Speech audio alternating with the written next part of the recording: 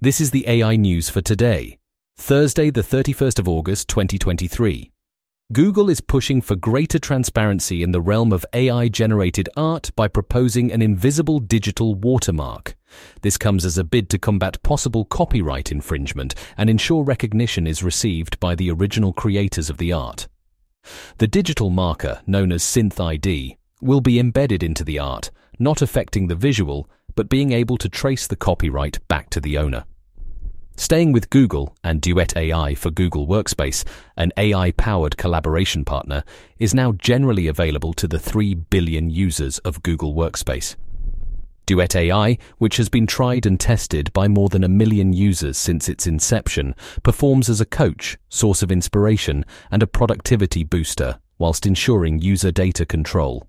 For instance, financial analysts faced with a last-minute request to prepare a Q3 performance report could simply ask Duet AI to create a summary, and the program would generate a new presentation, complete with text, charts, and images derived from relevant content spread across Drive and Gmail. Finally, Poe, Quora's AI chatbot platform, has launched various updates including a Mac app and the ability to have multiple simultaneous chats with the same bot, among other new features. The company also plans to introduce an enterprise tier, enabling firms to manage the platform for their staff.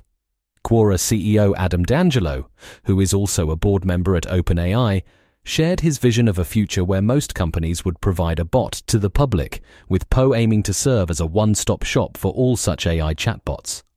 That's all for today. Connect with us at mrc.fm/AI news. Hit subscribe and come back tomorrow for more AI news.